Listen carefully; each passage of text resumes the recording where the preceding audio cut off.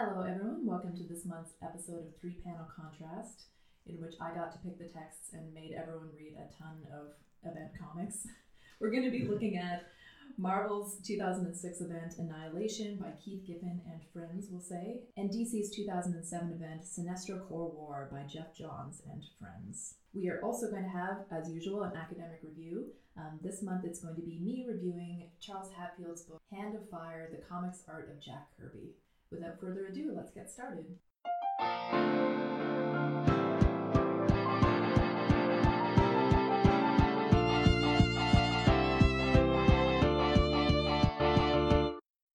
So I'm Dr. Anna Papard. I'm a postdoctoral fellow at Brock University. As usual, I am joined by Andrew DeMay. I'm a lecturer at the University of Waterloo, St. Jerome's campus. And I'm Dr. Hancock, a researcher at the University of Waterloo. So let's get right into introducing our texts for this month. So Michael is going to introduce us to Sinestro Corps War, I believe. The Sinestro Corps War was an 11-issue comic book event that unfolded in 2007, largely taking place in titles Green Lantern and Green Lantern Corps. The subtly named Sinestro, former Green Lantern and longtime series villain, has formed his own corps, the Yellow Lanterns, with membership based around the capacity to evoke fear. In addition to a massive set of rank-and-file members, Sinestro has also recruited a gallery of DC heavy hitters, with varying degrees of history with the Green Lanterns.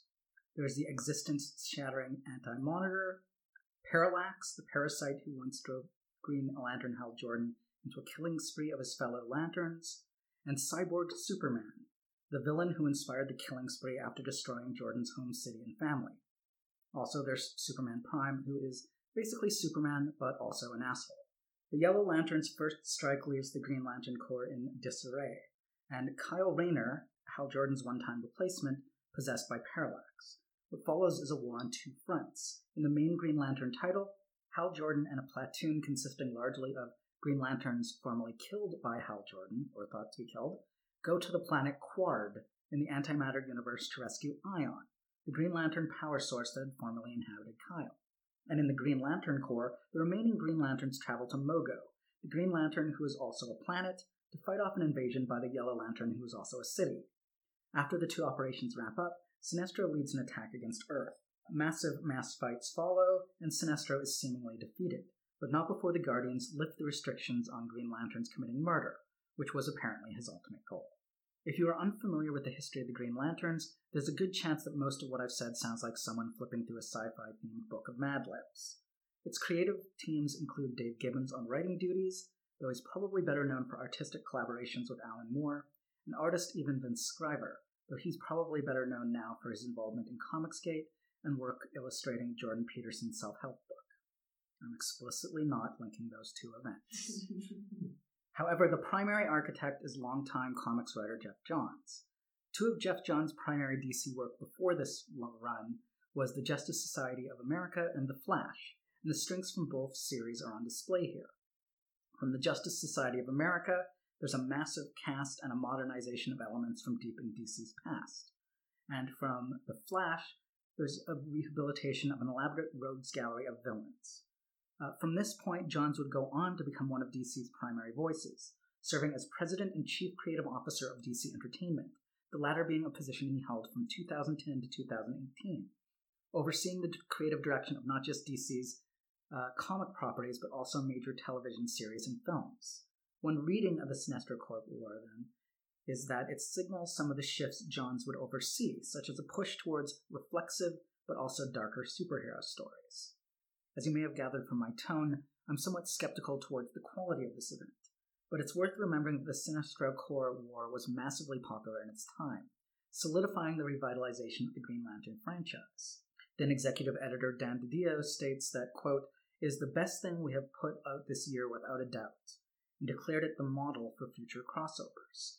However well it sits on its own merits, then, the Sinestro Corps War stands as a blueprint for cosmic comic events, and how DC will tell its stories going forth. To paraphrase Sinestro, in blackest day, in brightest night, beware your fears made into light. Particularly true in this case if your fears happen to be this approach for comics continuing for the next 10 years or so.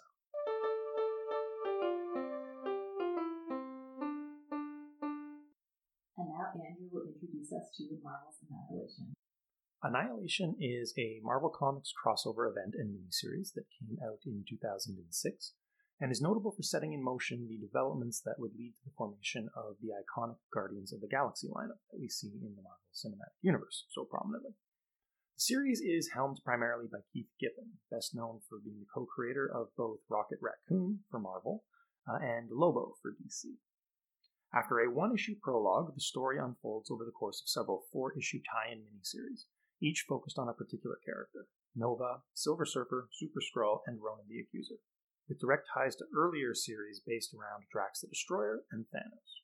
Following the four-issue miniseries titles, there is then a six-issue Annihilation miniseries itself, which brings all these characters and their respective struggles together to resolve all conflicts simultaneously. It's an effective crossover structure that works well and allows readers some agency to pursue the full story to the depth of their choosing. While somewhat under the radar, this excellent series breathes new life into beloved characters who originate from an all-star team of creators. Giffen is able to weave together a narrative that combines characters invented or developed by Jack Kirby, Stan Lee, Steve Englehart, Bill Mantlo, Chris Claremont, Roy Thomas, and Jim Starlin, to name a few. I think that in comics culture these days, anytime you hear that your favorite character is going to be in the new Marvel movie or game or whatever, your reaction is going to be, I hope they do that character justice. I hope they make them good. To me, that's Giffen's challenge here. Don't let these great creators down. At the same time, we could argue that the pressure is off, since Marvel wasn't exactly selling a ton of Ronan the Accuser lunchboxes at the time the series came out. Nonetheless, Giffen shows a deft touch in honoring the rich history of these characters whilst giving them new life, possibly even saving some of them from the intellectual property scrap heap altogether. Readers hoping to find Guardian of the Galaxy may be disappointed with a story that is more Joseph Conrad than V.M. Bendis, but engaging nonetheless, one that would set the stage for a Marvel cosmic revival that continues to unfold to this day. The series is not without problems, however. Its handling of female characters is hard to forgive in the 21st century, and the villain is underwhelming as villains go, and will likely never be deemed movie-worthy until Marvel is out of other villains entirely. Paste Pot Pete, for contrast, is both more memorable and in some ways more threatening than Annihilus is, power sets aside. That said, if you enjoy classic stories of cosmic adventure with a modern military twist, you should read Annihilation. It's a good deal better than the average Star Wars movie. If, however, you're not a fan of Marvel Cosmic, come stare at the absolutely stunning cover art of Gabriel Dell'Otto, which is some of the finest you will see in the history of comics in general.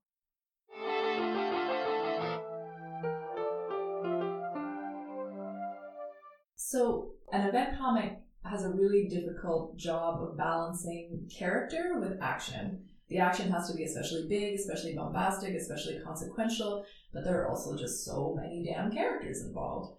So, striking that balance seems like it's really important to making an event comic just good, just impactful, enjoyable. How did you feel that either of these series did at balancing character and action? I think we're going to side with Annihilation on this one, but we should talk about both.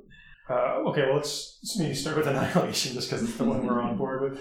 No, it does a really good job. I think if we're being fair, and critically fair, I would argue that towards the end of the Annihilation miniseries, Ronan is kind of doing his own thing. Mm-hmm. And Drax is doing his own thing, and Nova's doing his own thing. There's some intersections there, but they do kind of split off. Mm-hmm. Whereas at the start of the series, I thought they did a great job of having them all kind of in the same place from different perspectives, interacting with each other well, and all that kind of thing. The characters, as I said in my introduction, they have a history. They have a pre-existence that you kind of want to honor. But at the same time, these are characters that never took off prior to this. So, well, probably with the exception of Silver Surfer. Yes, with the exception of Surfer. He's had a lot of series. Surfer is such a weird anomaly. To hear all the people who've worked on Silver Surfer talk about it, he's the greatest character in the Marvel Universe. Because he is. But statistically, sales-wise... Well, if you take Spider-Man out of the running, maybe one of the most, characters who's characteristic of the Marvel Universe, you had to sum it up. I don't even know if I go that far. 'Cause No? I think about somebody like The Thing or something. Okay, When yeah, we talk fair. about Fantastic Four, he's sort of so emblematic of. Yeah. He sums up a lot in terms of angst and The long suffering. I think he summarizes a certain approach to Marvel. I would say that he represents for me the ambitions of the Marvel approach being very high-minded and philosophical, but that's sometimes what makes him such a funny character, because his stories try to be so high-minded, and He's heavy. yeah. He's always so heavy. The 90s cartoon is amazing. I was gonna bring that Yeah, up. just because let's take that like monologuing and turn it into a show for children. Which is just such a natural fit. And yet I love him so much. I'm criticizing him, but I'm like, he's one of my top 3 superhero loves of all time. Well, spinning that around then, what did you think of Annihilation's portrayal of Surfer? He's sidelined in the main miniseries, but yeah, he gets a lot of good moments though. I mean, he has that usual thing that he has in a lot of events where he's sort of like in stasis for a bunch of it, but then there's the really great moment where he breaks free and does his thing. Because for some reason he's just so much better than the other heralds. Like, even though they all technically have the same powers, but he's just so much better. I don't know why that is, but he's the Silver Surfer. yeah, I mean, we've got Nova rising to that level of being superpowered. And that's, I think, one of the major things this particular event does. Like, let's elevate Nova. And Drax, too. Drax becomes unstoppable. Yeah. I mean, I think going for after this series, though, Drax is kind of... Oh, yeah. Yeah. Yeah, Doesn't Bendis' stay. Drax is not as powerful. And neither Abnett or Lanning's. He's a side character in the Guardians, not... Yeah. Also, this might be, giving it too much credit, but I read Drax as being basically unstoppable within the context of Annihilation, because you have to buy into he's unstoppable because his mission is to kill Thanos, and as long as he's working toward that goal, he's unstoppable until he's completed that mission, which is one of those cosmic conceit kind of things where he's just basically magic. But I kind of buy into that because it's such a cool, like, he's totally unstoppable, will do absolutely anything and be whoever he has to be to accomplish that goal. And I don't know, I sort of like that. I actually kind of like it from a tension perspective. The idea of, I mean, we explore this in horror movies like It Follows, that you have this slow moving death coming towards you, and you can't stop it. You can just kind of run away from it and that kind of thing. And so his destiny becomes really interesting to me. And I think keep checking in on Drax, just like killing another horde of people, and he's getting closer, he killed another 300 bug guys. I mean, this is a repeated note for Drax, but just the idea of killing Thanos is a good thing, except at this one particular time that you did it, Drax, god damn it. I love the setup of that, and the moment where it happens too, where you get sort of like Thanos' face going like, huh, and then he looks down and sees that his heart's been punched out. That's maybe my favorite moment of the whole thing, the whole series. Yeah, it's a nice moment for Moondragon too, because Drax's destiny has affected her relationship with her father. To sort of have it climax like that, with no, please don't do that, you idiot. Please don't do that, you idiot. Well, maybe we should, for the benefit of our listeners who maybe have not read this or not familiar with the many different iterations of Drax, this particular iteration of Drax is a bit different than some of the previous ones. He's like smarter than some of the most of the previous iterations of Drax. He's certainly more than, or he's certainly operating on a different level in the film that people would be most familiar with. Yeah. Which sort of goes back more to the more. Yeah, see, Drax is one of those guys that he keeps dying and being reborn. He's sometimes different each time he comes back. So this particular time, he's more of like what is he, like a Jason Statham type? He's a wisecracker a little bit. And he wears like the low-slung bootcut pants. Yeah, he's very indifferent and insensitive. Yeah. As much as he's humanized by the presence of Cammy as well, too, right? He's a smartass too, which is very like different from. He's gruff. Yeah, maybe the Wolverine kind of mode a little bit. Yeah. I think there's a nice quotation from Nova's dialogue that sums up a lot of the series and also the character. Guess that's why they call him the Destroyer. He destroyed Richard Rider, the boy, to make room for Nova, the man. Oh, God. Okay, well, But we don't see that, like, at all. No, we see him promise to do it in the Nova series, but then we jump ahead to... Which is probably for the best. And Nova kind of seems exactly the same. Okay, He's just better at fighting. Let's talk about It does sound a Nova little then. sexual, too, but... No. Nova's the point of view character Yeah. for the Most of Annihilation us, event, so Annihilation Yeah. 1 to 6. How did you feel about him as the point of view character? Some of that like exposition dialogue I think is so bad. Giffen. The voice for him is Yeah, not the- great.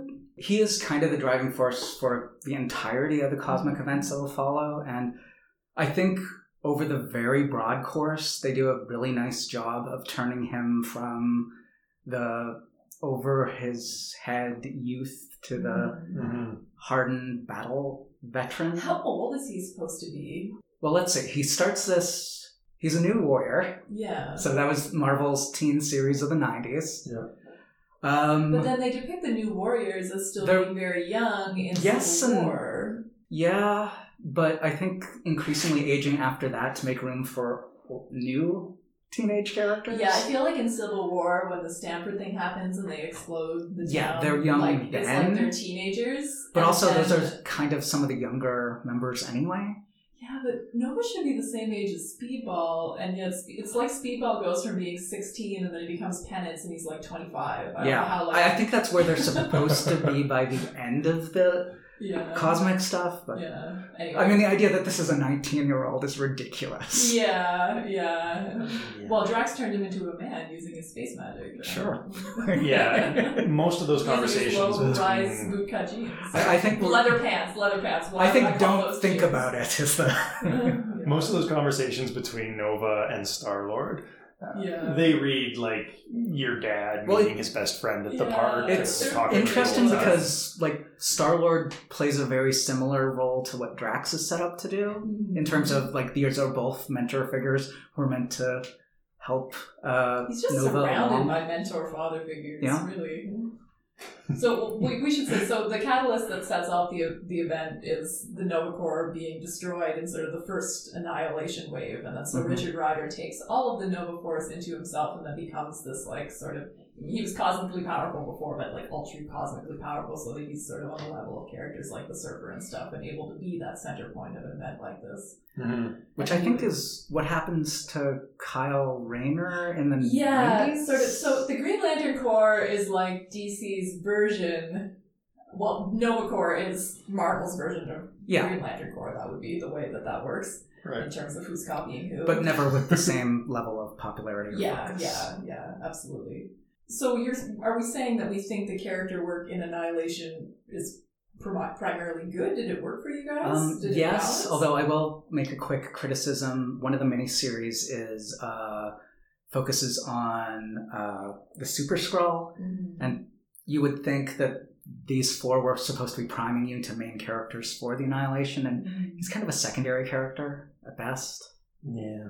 Yeah, he doesn't have a huge role in the main series. Yeah, I mean, I like his miniseries. I mean, his relationship with, what is it, Praxagora? Yeah. Praxagora. I like- It's problematic, but in And the they sense also, that she's like- got a bit of a Stockholm syndrome thing going Yeah. with it. And But at the same time, their kiss when he decides And she to does join get is like pretty nice. fridged pretty quickly in the next series. I know, which is unfortunate. Well, what about Sinestro Corps War? How did we feel about the character work there, to the extent that there was character work? I think for an event to work, you need a few characters to be the ones that you focus on, Mhm. but also that those characters are providing different perspectives, and that works pretty well with Annihilation. Yeah. I think the problem with the Sinestro Corps War is that the Green Lantern's Corps series has too many points of view, Yeah. and the Green Lantern has too few. Yeah. That the Green Lantern is Hal Jordan, and if you're not on board with that character, then that's gonna be rough. Yeah, because this series is about Hal, right? And as you mentioned, yeah, it's about and the sort Green of Lantern performing. Corps doesn't really focus on individual characters until the very Mhm. tail end of the series, where they're my favorite issues, but also it's a lot at the end. Yeah, I could see a very different version of this where it would be like we had sort of four central characters or something. You know, we had like the Kyle story, the Hal story, the John story, the Guy Gardner story, and have those be the four focal points and have like four different sort of bands of the story being told by those characters. But And instead you get things like Guy Gardner's in this story, and then just in like one of the second to last issues, oh, he's infected with that intelligent virus, and then we're going to cure him. And it was just like, what? You could have introduced him with like the cough in the first act, and then we would have built up to that. But And instead, you there's- just throw it in there. And there's like one of the main villains, the City Yellow Corpse, has like a feud with him, Yeah. but it doesn't matter because he doesn't even appear in that. Yeah, so it's just, there's just a lot of missed opportunities there, it felt like, to kind of, because those 4 Green Lanterns are, in theory, very different characters with different backgrounds and personalities, and you can barely tell the difference between them in this series sometimes. Well, I think one of the places they I don't know if I would say they succeeded, but then they maybe a little bit succeeded, of delineating the characters was surrounding this ethics of capital punishment. This whether or not they would be on board with this ability to kill now. Yeah. And I would have liked to have seen more of that. I would have liked to see more And debate. I imagine, at least I think I recall, that's what happens next, but... I do recall more discussion of that afterwards, but Yeah. I think that would have been a central part of this event. Yeah. The only person I think that we even have seriously objecting to it is, sorry, I always forget, Arisa? Alicia, is that how we're saying it? Hal Jordan's one-time super problematic love interest with the really improbable costume. Oh, no, wait, There's a you're few gonna... improbable See, costumes. You're gonna have to narrow it down from his love interests that were Oh, well, yeah, okay. The one with the... Who aged herself up from 13 to be with him, and he was like, okay. Yeah, that would be the one. But she protests against it and says that she's not going to use lethal force, but we don't see anybody else, I don't think, sort of meaningfully protest against it. And maybe that's one of the challenges, because that comes into play once they're fighting. They really don't have a lot of time to debate. But There's that's a also- choice you make as the writer to do it that way. Yeah, exactly. So, I mean, we didn't have to a do it problem that way. with the Green Lantern series conceptually for me always is that the Guardians are plainly terrible. Yeah. Like the Guardians are little purple or little blue men who have created the core, and they're awful. Yeah, There they're are- bumbling upper management. Yeah. Yeah. And there's only so many stories you can do where they've screwed up again, and I guess we just have to take it.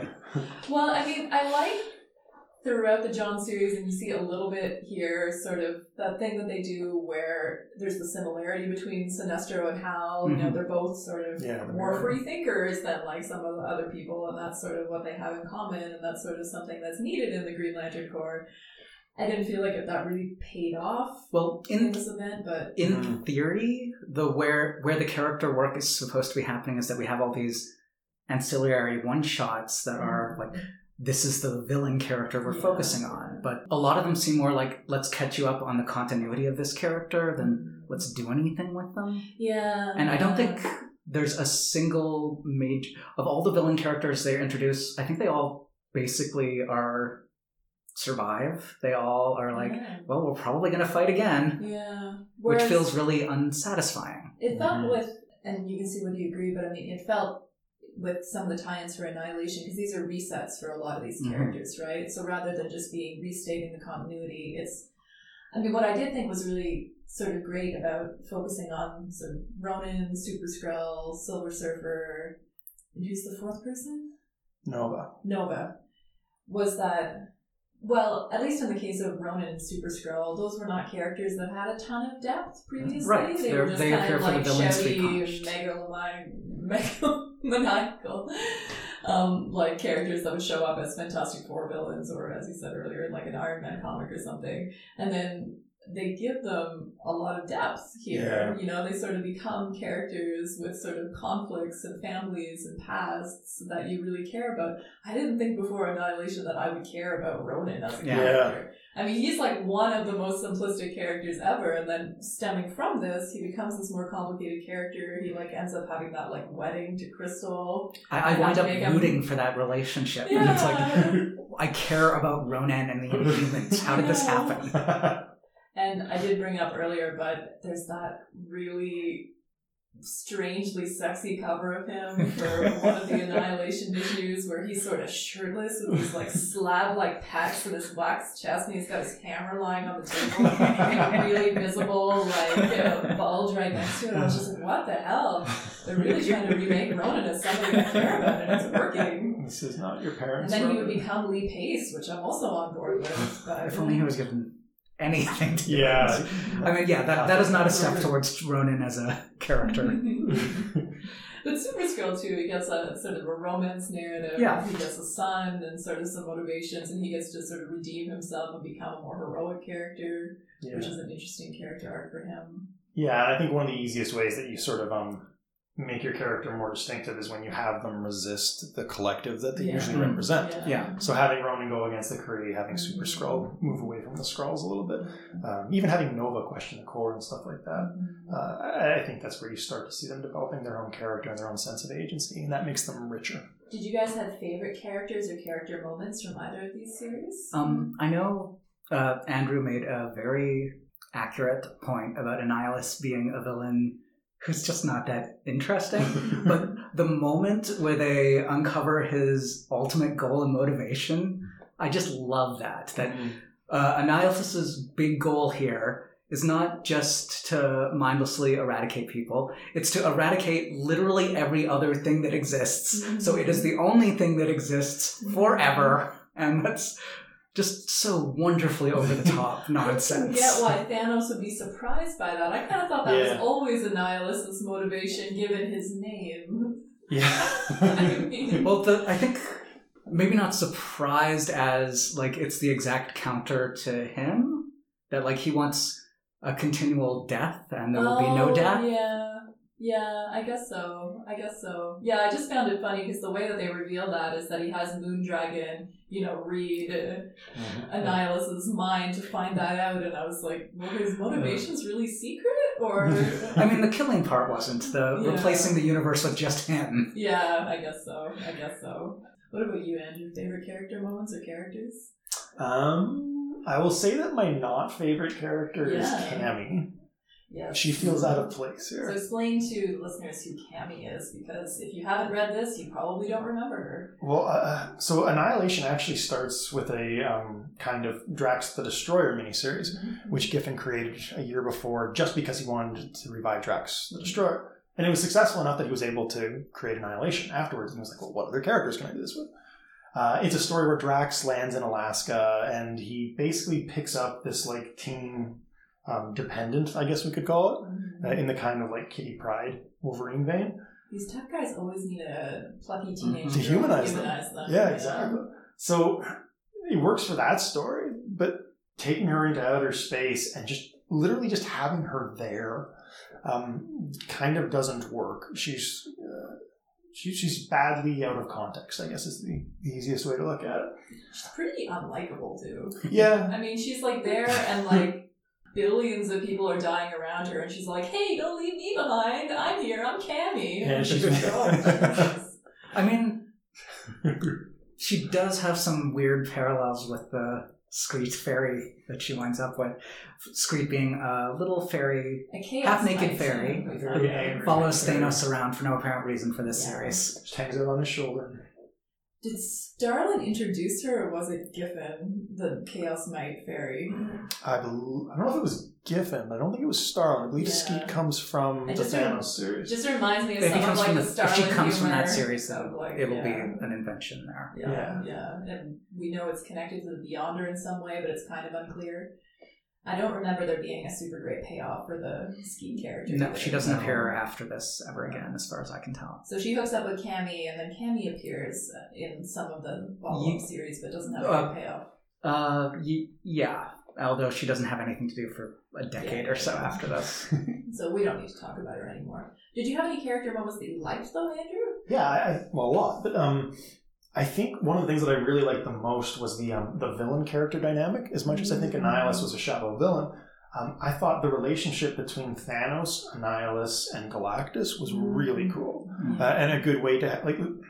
When we talk about like your villain group, you normally have like your Cobra Commander and your Destro, and that's the best you're going to get. And Thanos is. Well, he plays a kind of Destro. He does. but his ambitions are very personal. They're a little more clever. And Annihilus's dependence on him is much more pivotal and important. And the way that the heroes pick up that they got to beat Thanos in order to beat Annihilus, in order to get Galactus sort of on their side. Although, I mean, I thought it was good. As I complained earlier, two of the villains, Tenebris and Aegis, who are basically Celestials-ish? Question mark. Who are introduced to be the ones to take out Galactus, and they then kind of disappear after, and that feels a little shoddy. Yeah. Yeah, I mean, that aside, I was very impressed with how well it does, though, because one of the dangers you often run into with Marvel Cosmic is just you have character after character who's just insanely superpowered and is sort of a cosmic entity with very unclear superpowers. I mean, it's like, what are Thanos' powers? He can shoot lasers out of his fists, he can teleport, he is basically invulnerable to everything. You know, he's basically just got whatever powers he needs to have at any particular moment. And sometimes he has the Infinity Gauntlet, which means he has even more powers. But I thought that they did a remarkably good job of kind of like creating that power hierarchy. I mean, it's like you said, like certain, you can get to this person through this person, but this person's ultimately more powerful than this person. Yeah. And I found it actually worked surprisingly well. Yeah, I really like the idea of the heralds being air support. Mm-hmm. Like that was kind of clever. They have their own thing to do, and they're up there, and that's where their superpowers make the most sense. So you're creating these like real world metaphors, again, trying to fit into this military genre that is really strong in this story. I think there was an interview where Johns or someone involved in the Sinestro Corps War referred to it as World War II, but all of space. Yeah. And Annihilation does a much better job at that than the Corps. Yeah. Well, I mean, it certainly makes the metaphor more transparent, I guess. I sort of liked this version of Thanos too, this sort of like Zen Quest version of Thanos. He's like wearing the kind of like, you know, actually he looks like very Jedi robes and going around, and he's just sort of, I mean, it's not totally different from versions of Thanos in the past, but he's like a little bit more chilled out and a little bit more just inquisitive. He's not the Mad Titan. Slight spoiler, but it's kind of the look he has at the beginning of Endgame. Yeah. I've said many times my favorite thing about Infinity Gauntlet as a book, and that Marvel Infinity War kind of did, was the idea that Thanos isn't really necessarily a bad guy, and all he really wants is to hang out on his farm and chill out. But he feels he has this mission. And impress his girlfriend. Who is death. Yeah. Well, it doesn't happen in the main Annihilation series, it's in one of the tie-ins, but it really brought back to me like how disturbing and, well, I do think it's good, but I mean disturbingly good, sort of the story involving the Herald Stardust was. So he comes from this sort of race of people who are sort of these sort of misty microbial people who like don't, the reason he wants to kind of get out from hanging out with them is that he wants to be an individual, and they don't have that kind of sort of society or existence. He criticizes them for just flitting around space from one thing to another. He wants to have a sense of purpose and a sense of self. So he becomes a herald of Galactus. And he gets so mad in this argument with his people that he sort of kills them and absorbs them into himself. And when Galactus asks him to prove his loyalty, he gives the essence of his people to Galactus to feed on. So he effectively kills his entire race as a tribute to Galactus, which is obviously super creepy and super awful and makes him a total villain. But I like the emphasis throughout the series on sort of that effect that Galactus has on the Heralds. Right. You see the Silver Surfer going back to Galactus, and I mean, the depth of the love in their relationship is both disturbing and affecting. I mean, they really love each other. Did you guys sort of get that, or was that just me reading too much into it? I mean, it's just sort of the depths of the Surfer's loyalty was more than loyalty to me. There was like a love there. There's at least a history, right? Yeah. I don't know. There's definitely sort of a sensuality to the way that relationship kind of plays out in this era. Well, it's been present in previous Silver Surfer comics too, but he takes the Silver Surfer into his hands and remakes him, but it's creepy as hell too, right? Because he manipulates the Silver Surfer's mind in this process. So I don't know. That dynamic I felt was handled with the requisite amount of sort of creepiness, and because it should be, because it's a very disturbing concept. Right. And, what Galactus does is very disturbing, and the effect that he must have on the people that he transforms into working for him is incredibly creepy. Yeah, and as Michael had said prior to the pod, just where this ends up. Yeah, there's an interesting continual comparison between Galactus and the Annihilus forces that we're told over and over again, mostly by the Surfer, although somewhat by Nova, that Annihilus represents a cancer, an infestation, whereas Galactus is somehow natural. Yeah. And I think there's a little bit of the idea that Silver Surfer needs to believe that in order to justify his actions with Galactus, but I wish a character would have called him, or I wish there was a character in a position to call him on that a little bit. To be fair, he's been called on that in basically every Silver Surfer series. But I mean, this is the if this is the renewal of the series, then that is also a point you can reopen. No, for sure. Oh, and we didn't mention it earlier when we were talking about motivation, but I really like Thanos' motivation too. Yeah. He just wants to see something new. I know. Which is, a nice... It's a really good character read of him, I felt like. Because if you're that character, what else would you be interested in but just finding something new? And it's a nice, almost meta statement too, that this is about finding something new. Yeah.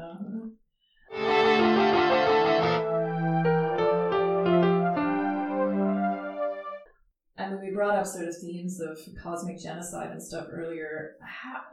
That for me has always been a particularly problematic trope in a lot of the cosmic comic books. You get sort of them using the extended universe as just like a way that you can kill a planet full of people for stakes, like to make it seem like a threat is really serious. You kind of throw all these aliens under the bus and just like, wow, the whole alien world Dark Phoenix saga being an example of that, right? Did you feel that, and I feel it's quite an irresponsible trope in sort of in terms of just sort of like normalizing concepts of genocide by just sort of hand-waving them and just sort of these images of stacked bodies and all of this stuff. Did you have issues with sort of the use of that trope in either of these series? Did you feel like, I guess what I'm trying to get, was the violence problematic in these series? I mean, you're always going to have an element of that when we're talking about superheroes and stuff, but we have like a lot of death in both of these series and a lot of sort of images and invocations of genocide. And did it trouble you at all? Did you feel that it was handled more responsibly than usual or not? Or does it just feed into that history of that trope being problematic? I think in both cases, it reads worse going back because, I mean, they both cosmic events will go on to kind of repeat these stakes over and over again. Well, the last one, right, is the Cancerverse trying to infect everybody, right? And which may be a deliberate calling back to the Giffen annihilation, but I think where this gets to kind of the big points are in the prologue and the prequel series, where whole planets are destroyed basically to tell us, the annihilation wave is a big deal. And it's weird that the Sinestro Corps is both of a higher level and a lower level, that the stakes in the Sinestro Corps War go to the entire multiverse. But also, when it comes to the on-the-ground fighting, it's pretty much just the Green Lantern Corps and the Yellow Lantern Corps. So it's not these entire civilizations being wiped away. For the most part, I could be wrong there, but I don't. No, I think you're right. It was. I got the idea that mostly it was like the death of a lot of Green Lanterns. But it feels more gratuitous. That we have all of these, because we have all of these individualized characters who are just wiped off. Just to tell us again, a repeat theme for Green Lanterns is that kind of moment where the Green Lantern is, this Green Lantern is deceased, searching for a new subject. And that gets hammered a lot. Yeah, I think that's the other piece of it too. It's a 2-for-1. It's established stakes, but it's also a pruning of canonicity. And in Annihilation, that's maybe especially important because you are drawing from these works of all these different authors with all these different characters and backstories. But it leads me to a question that I don't have the answer for, which is it less gross when it's a world that you know? Like when it's Xandar, for example, and like that has been established and you're supposed to feel some sort of sympathy to it? Or is it less gross when it's a fully fleshed out world that you've never heard of before that just exists to be destroyed? I don't know. I think it can be read as grotesque, but as I said, it serves like a really clear purpose from a storytelling perspective. You don't want to throw characters under the bus. That's the definition of fridging, just for the sake of motivating other characters. But at the same time, you also don't want to celebrate random violence. You want violence to have stakes and consequences. And again, when you've been raised as a fan of like the Nova Corps and stuff like that, and you see Xandar get demolished, that does hit home a little bit more. I do find the kind of spectacularization of genocide as a trope to be problematic inescapably. I mean, it is like it's sort of mortgaging our fascination with mass death, and that just is what it is, and it's problematic. But at the same time, I do think Annihilation does a better job than a lot of the Marvel Cosmic stuff at showing the consequences of the violence. Yes. We do get lots of sort of in-between stories of people sort of on these worlds that have been devastated, or refugees and survivors and that type of thing. And we certainly get a lot of the emotional consequence of with Richard Rider Nova and his making reaction. the choice, right? Mm-hmm. And Drax says, you can, I forget what the thing is, you can lose 1,000 or you can lose 1,000,000 or something like that. And he's like, we gotta go. So it never takes death lightly, I feel, despite the fact that mass death is happening and it clearly is spectacularized. Yeah. I mean, on the other side of that, of course, the villain army is a bunch of insects, which is a classic science fiction trope to make it easy to I wanted to rewatch Starship Troopers to get myself in the mind for this, but I didn't have. Yeah, because we don't have to feel bad about them getting killed. No, because they're so bugs. inhuman, and We're okay it's stuff. clear that they are drones, literally. The Yellow Lantern Corps are individualized visually, but I mean they're pretty much similar. Like they are all monstrous, so it's feels good. And that they're mobilizing fear. Yeah. That they're bad people. This is getting a little bit off, but in terms of the multiple colors sort of Green Lantern thing that continues after this, I sort of felt like the Red Raged Lanterns were a little bit more effective in terms of like garnering sympathy, because they were all characters that had something horrible done to them, and I think at least a couple of the characters had been involved in like genocides and stuff, so they had almost like a vindication for their evil, whereas the Yellow Lanterns, most of them they're just jerks. Yeah. With some varying, but yeah, for the most part, these are just people who like to see they're bullies. Yeah. They are people who like to see other people fear. And that's very not sympathetic. And I mean, at least Sinestro has the excuse, fear is a tool to create order. Yeah, yeah.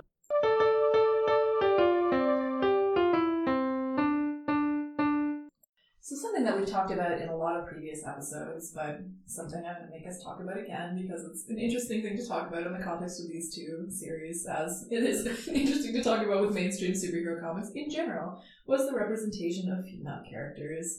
We do have a lot of superpowered women in both of these series. Go from there. How did you feel about how either of these series did with superpowered women? What characters stood out to you? What things stood out as problematic? What things stood out as good, potentially? I think Sinestro Corps War is the easier one here, because it's mostly an absence. Yeah. I mean, they're there, but none of them get really prominent roles. I think the closest exception we get is, there's scenes with various female characters who have been established in the Corps series. That's not Green Lantern, that's Green Lantern Corps, which is not the Corps. Yeah. Yeah. We get an early scene with, what's her name? The Green Lantern who's from the same planet as Sinestro. Oh, yeah, it's like Natu, right? Yeah. Or I'm not sure how we're pronouncing And I think that, that's the most we get, and mostly she's just reacting to him. Yeah. It's still one of the longest character dialogue scenes in the entire series. Well, although she does have a better kind of character arc, I think, moving forward from here. I remember her being a bit better, but she doesn't get a lot to do here. It does kind of define her always in Sinestro's mold, that I think it's revealed that she's his daughter. Oh, Yeah, and it's sort of like you don't exist outside of him. Oh, I didn't. Yeah, that's a bad move. I didn't even remember about that. I was going to speak in her favor for having. I do like. I think she does have a good long-term arc. Yeah. But I mean, she's got that conflict with where she's a healer, and she's being pushed into a role as a soldier. Yeah, and so that's a good like non-gender specific defining conflict that gives her some interest as a character, and it is brought up in the Sinestro Corps War. We get some stuff where she's trying to work in the hospital and stuff and has to get called away to war, and she does have issues with the lethal force stuff, but it's not really a big part of the story. And it's telling that there are like 100 Green Lanterns in this, but there's not a lot of female. Yeah. Well, there are visually, though, and this is where I think it's problematic, is they have nothing to do in the story, typically, but they're often visualized in versions of the Green Lantern costume that are sexualized in a different way than the way that the male characters are. Yeah. So they're functioning as lamps, right? They're the sexy lamp. And that is, again, problematic when you add that to, as you said, the sort of absence of her roles in the actual narrative itself. I hate giving a short skirt to female characters that fly. It's just like, it's just so obviously problematic. Yeah. Just give them little shorts. Like, it looks just as sexy. And it makes more sense. The way they fly in this series is cleavage first. Yeah. There's the Yellow Lantern note taker, I guess, Lyssa Drac, who so far her characterization seems to be, what if we made Vampirella blue? Yeah, I know. I did like the way she's drawn differently by different of the artists. Like in the... I'm gonna screw up who it is, but like one of the artists draws her with like these really terrible pumps, and then like another artist like gives her like bare feet and stuff. It's just like seeing what these different artists thought was sexy. It's like really funny with that character.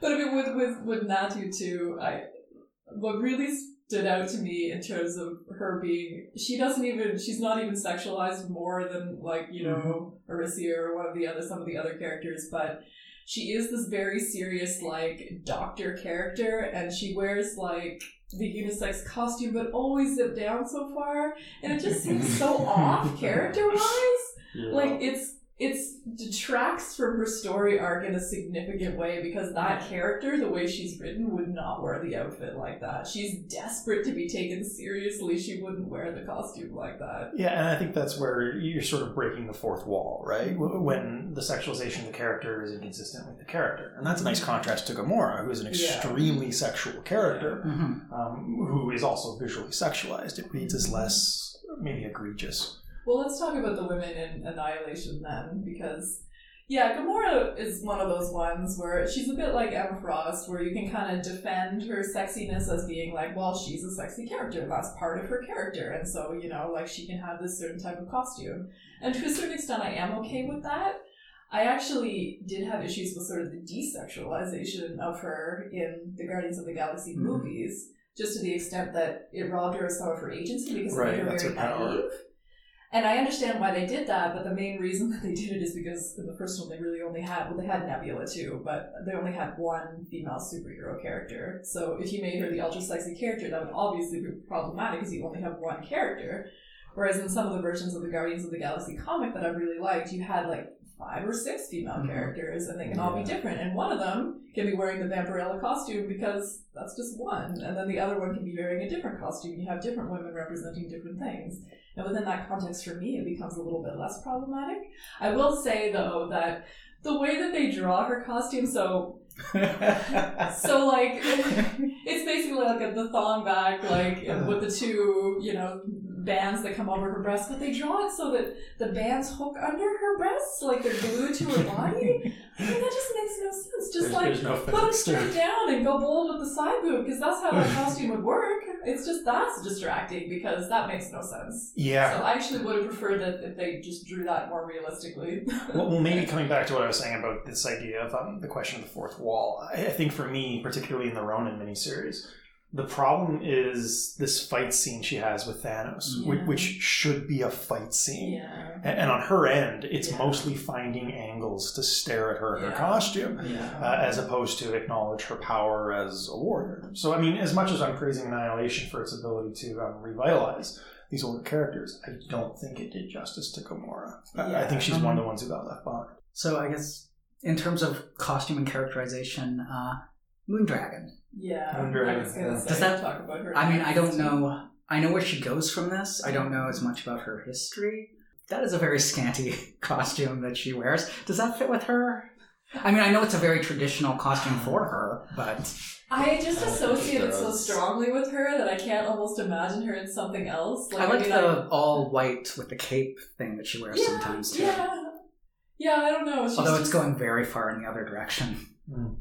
I mean, like, you know, her being a lesbian character is more recent, but I just find I so strongly associate it with her now that I'm just sort of like, I don't know, she's like this, like, her costume's like lesbian camp or something at this point. But I know that that's giving it way too much credit because they probably weren't as smart as that about it. But like, I almost don't want to not see her in that costume just because it takes on a different meaning through her gayness. But I thought Moondragon had a lot of good stuff to do in Annihilation. I wish that she didn't have to do so much of it while wearing like a scanty tunic thing and like writhing on the floor at Thanos' feet in a sexy and being manner. subjected to violence, right? Yeah.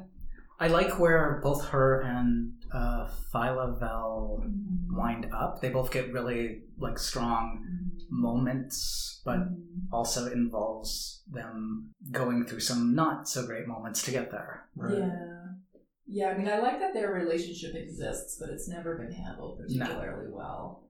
I mean, I'm very sad that they haven't made it into the Guardians movies, but Phyla is like a weird one because I want to like her so much. Like, I love her costume. Like, I love both of the costumes she's had. Like in this cosmic run, she has nice sort of full body covering costumes with like some nice graphic design and bright colors, and she's got some awesome haircuts. I've had all of her haircuts. She has like the cute like bangs forward balcony haircut and then an asymmetrical house. Like, I've had all of those. So she's like so set up for me to love her, and yet man, she has like a shitty character arc. Yeah, from, she's like, just there. Yeah, and she's just really chronically unconfident and overpowered. Yeah, I mean, and are you just sure you like wanna do who this? gets Are you blamed sure you for wanna do everything this? all the time and never really. It seems like she's always also one of those characters who's on the cusp of, if they are written out, there's a good chance you will never see this person again. Yeah. And so you want to be like, well, I'm glad they're appearing at all, but also, could this be better? Yeah, I mean, I won't totally blame. She doesn't have like a really strong story in Annihilation, but it sets her up to have a strong story, and I feel like it's the ones after that drop the ball on it because she was set up to be interesting and it doesn't really pay off.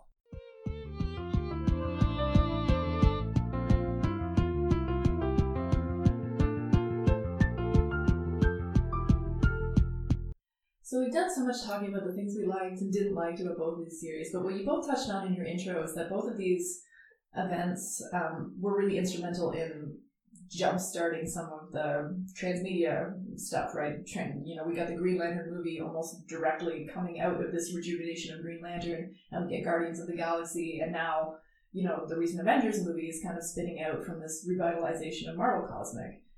What was it about these two series that made them successful? Why did they have this sort of, less success in terms of the Green Lantern adaptation, but what was it about these two events that sort of made them so adaptable, that made them so successful?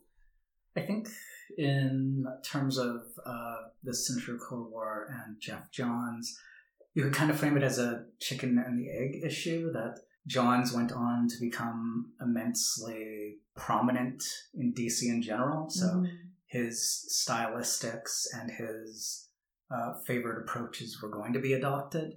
But then again, looking at it from the other way, this is the reason he got that was because of this approach. No, I've lost it. Well, I was thinking, because Johns is the guy who revitalizes all these Silver Age characters, right? Yeah. And it seems like a lot of what the movie adaptations are selling is, instant incorporation into a dense history, right? And so, his rejuvenation of the original Flash and the original Green Lantern is very good for selling those properties as having that history and having that prestige of that history. And also a sense of, well, let's take this seriously now, which has very much been the operating, at least philosophy that seems to be behind Superman and the Justice League, that we are going to look at the collateral damage. We're going to take a hard look at superheroes. Because, the idea before Jeff Johns' work on Green Lantern of doing, like, Sinestro or, who's the villain with the giant head again? Anti-Monitor? No, Green Lantern's Hector villain. Hammond? Hector, yeah, right. Hector Hammond, like, having him, like, be in a live-action movie as, like, a main protagonist, and it's, like, not a comedy. It's just, like, that's weird, and it's not surprising to me that didn't work, but, it's because of Jeff Johns sort of reinvigorating that canon and, like, trying to get us to take it really seriously that those things did happen.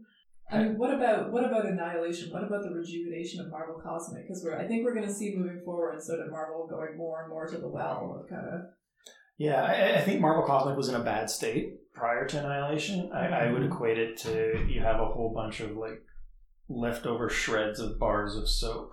And Giffen comes along and he squishes them together, that it's big enough to be functional again. Well, it's almost like they remade a second universe of properties to pull from. Yeah, it's part recycling, but it's also part upcycling. Yeah. And I think really what it comes down to is he showed that there were more stories to tell in this universe. Yeah. There was a character dynamic, there was a setting, there were things that are worth reading and drawing you away from the traditional superhero fare. And I will give some credit to Abnett and Lanning there, because it's the next event that really establishes the Guardians as we know them today. That Rocket and Groot aren't in this, and they're pulled in the next cycle. Yeah. I was just rereading the beginning of Annihilation Conquest, which is the event that follows this, and so Star-Lord at the beginning of that one is recruiting his Dirty Dozen team, and it includes Rocket and Groot. And immediately it's a very different Star-Lord. Yeah. He becomes more of a wisecracking outsider comedic type of character. More of a Han Solo character. Why didn't I just say that?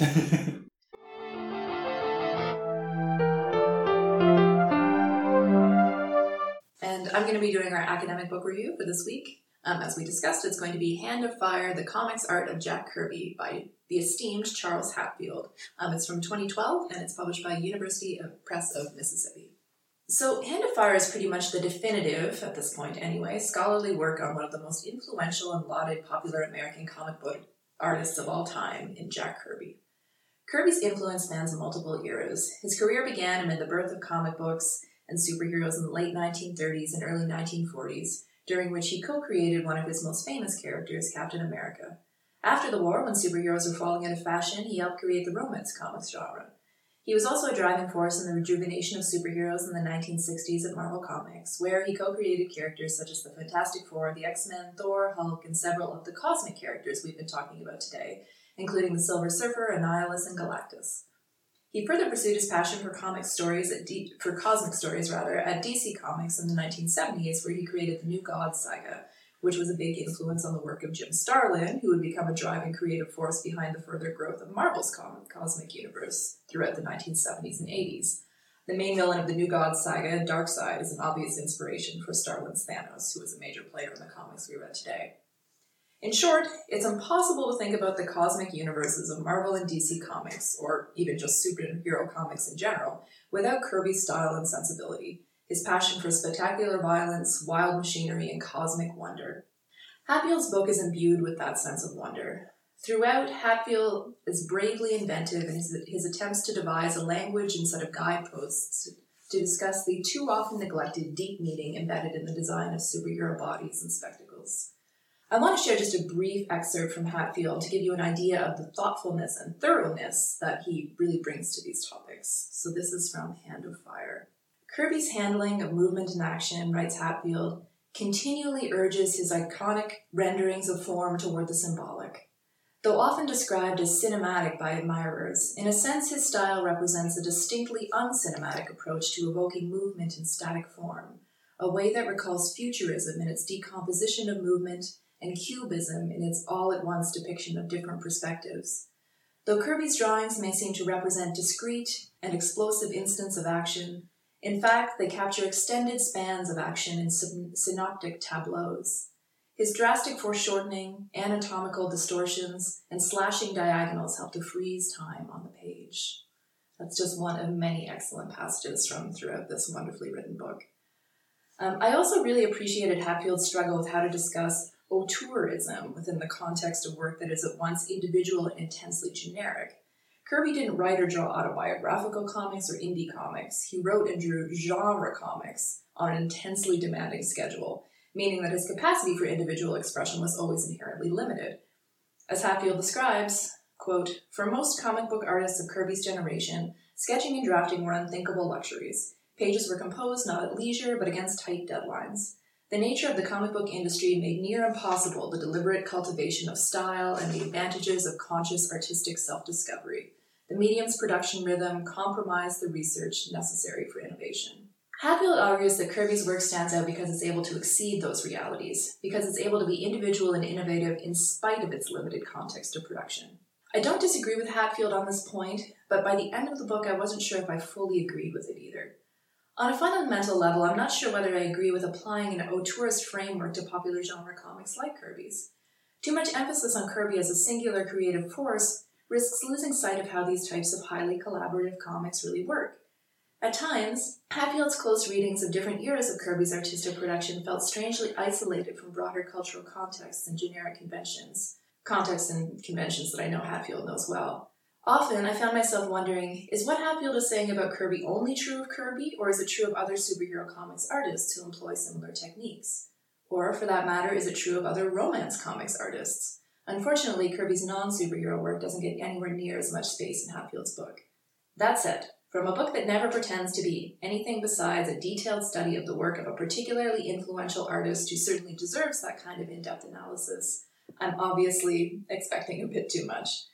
For anyone trying to figure out how the heck to analyze a double-wide comic book splash page featuring dozens of gaudily clothed, superpowered people shooting each other with laser weapons against a backdrop of exploding stars, Hatfield's book is essential reading.